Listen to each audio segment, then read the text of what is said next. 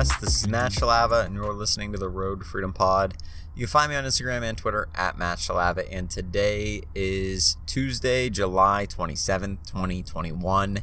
It has been a pretty busy day for me.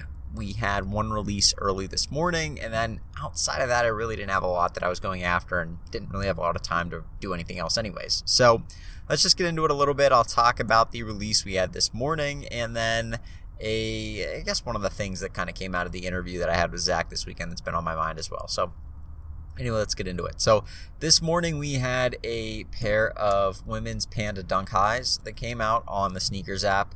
Clean looking shoe, black and white Dunk High. Nothing that, nothing that that stands out or pops out at you. It's a very clean looking dunk. And these did insanely well in the Dunk Lows. So the Dunk Highs came out. They were still decent prices, but the Dunk Highs do not have nearly the margins that a Dunk Low has because it's not as popular of a model, and it doesn't look as good either. So that is kind of what happened. They released, there were prices ranging from about, I'd say probably about $150 to around $170, $180-ish on StockX, and eBay was probably a little bit higher. I entered for them on the SNKRS app and did not win, and it's kind of a bummer. I think that it's harder to win on the SNKRS app now since they put in the raffles for every entry, which is kind of sucks. Like, I liked the 2-minute entries. It really, in my opinion, reduced the amount of people that could get in.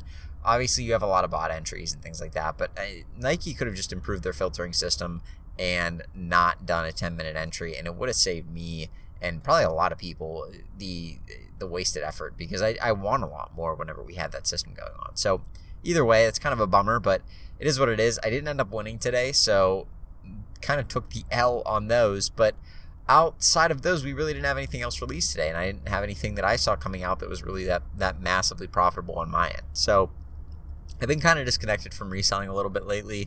Just a lot of stuff been going on personally and stuff. Not anything bad, but just life planning and things like that, and where I want to be in the next year and a half, 2 years. So it's kind of what I've been looking at and trying to figure that kind of stuff out, and it's led to me not being able to devote as much time to my reselling business, which kind of sucks. But at the same time, I've been trying to devote enough time to making sure the business, the administrative part of the business runs right, and by that I mean me trying to figure out, am I doing the accounting part in the best, most profitable way, I guess I should say. Is it the most profitable way I can do my accounting, and make sure that I'm maximizing the money that comes in and using it to the best of its abilities?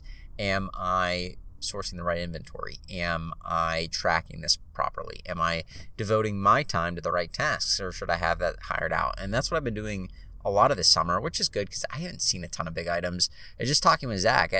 I mentioned to him that we haven't had like a big CoComelon item in a while. And for those of you who don't know what the CoComelon was, CoComelon's like the kids' TV show that's pretty big on Netflix. And it released this baby doll last year that summertime, I think it was doing like 2x margins on eBay. You could buy them for $20, sell them for $40.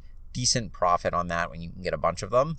But around Christmas time, that jumped up. It became like the year's hot toy that was out of stock.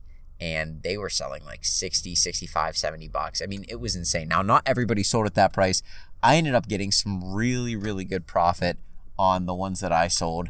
I was getting around like $60 per, I think. So ended up doing really well with those, and a very, very profitable item for a lot of people who were able to source a bunch of them. So I did well with those. I actually still have a couple, which is kind of the issue. I'd like to get rid of those, but we haven't had an item like that in a very long time. One that's just insanely profitable, allows us to really capitalize on our investment, and you can go hard on, get a bunch of them and make a lot of money. So that's been the thing that's been missing, and I kind of noticed that a little bit this summer. I have some stuff that's been duds. I need to get rid of it, but other than that, I mean, it's been like, okay, I haven't missed a ton while I've been trying to get things taken care of for my business, while I've been trying to get some life stuff planned and things like that. Like, I haven't missed a whole lot. So it's been good that I haven't missed anything, because I think Q4, once that rolls around, I'll be in a much better position to try and capitalize on the big items that come out in Q4. So that's what I'm looking at right now. That's what I've been trying to build for, because if I can build to be able to sustain Q4, then I can sustain some of the growth that I'll experience through that,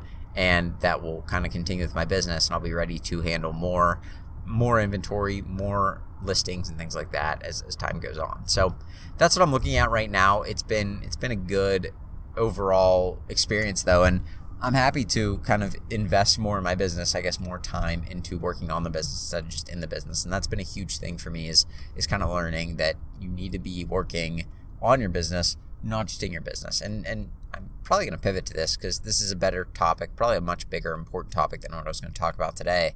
But working on your business is something that a lot of business owners don't do. They first start by, I guess, working on their business because they have to have some sort of business plan.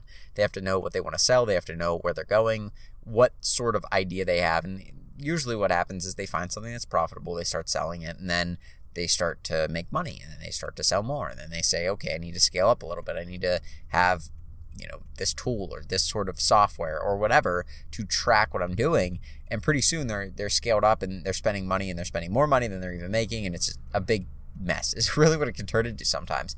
That's how every business starts. And what a lot of people don't do is they don't really work on their business as much as they work in it. So they end up creating this job for themselves. And the best way that I've ever heard it described is in the E-Myth Revisited with Michael Gerber. It's an amazing book that's probably transformed a lot of business owners' outlook onto their business and how they want to run it. But he says a lot of people create maybe a job for themselves that they end up hating because they have the worst work schedule ever because they're always on the clock, and they have the worst boss ever because it's themselves and they never let themselves take a break. And I never thought about that. But if you really look at a lot of the small business owners, they're not building a business that really supports them in a way that allows them to be free or have financial freedom or have the ability to enjoy work or have the ability to enjoy their lives. They have this almost like this self-employed job that you're not getting paid for all your hours in, that you're not really being able to advance your profit in, that you're not able to really take a massive advantage of just because you have so many things that are in the way of that with all the duties you have to do. And if you don't outsource some of that, you're screwed. You're going to be stuck doing those meaningless tasks for the rest of your life. And you don't want to be doing that. So a lot of people actually make themselves a job. They don't make themselves a systemized business that they can run and have other people do the things that they don't want to do or that they don't like to do or that they're not good at. And that's the big thing about working on your business. If you can do that, you can start to systematize things. And you may think, okay, well, what does that mean? Well, building out, basically making a process for everything that you do, and then trying to say, okay, now that I have a process, let's record some of that with a video software, or let's write some of those down in a quick guide and make a checklist for it so that if I outsource this to somebody, I can easily give them this guide or this checklist and they can start up right away. I mean, they just have to read through it and then they can use the checklist to guide them through it. Like, those are the things that you need to make in order to systematize your business. And once you do that, you can outsource it. And this is just this is the way that a business grows and the way that you can kind of free up your time. A lot of people don't ever do that, though. They never think about that. They never free up their own time. And now they're working 80, 90, 100 hours a week. They're not really increasing their pay very much. They're kind of getting frustrated. Things at home are probably getting tight or tough, depending on whether the money situation's bad or maybe they have good money situation, but they're not able to spend time with their family. And just a whole spiral of bad events happens. And if you can kind of move away from that, start to build a business that allows you to, that supports you rather than you supporting it, it's a world of difference for a lot of business owners because it allows them to lead lives that they actually wanted to lead when they started their business. And a lot of people never get to that point. So that's kind of my tip for today. If you take one thing away from this, definitely be somebody that's trying to work on making a business that can run without them.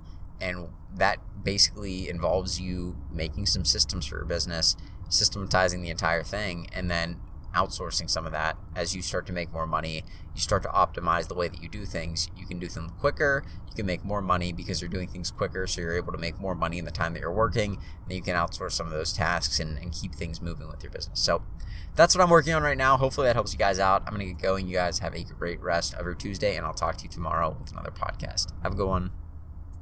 Peace.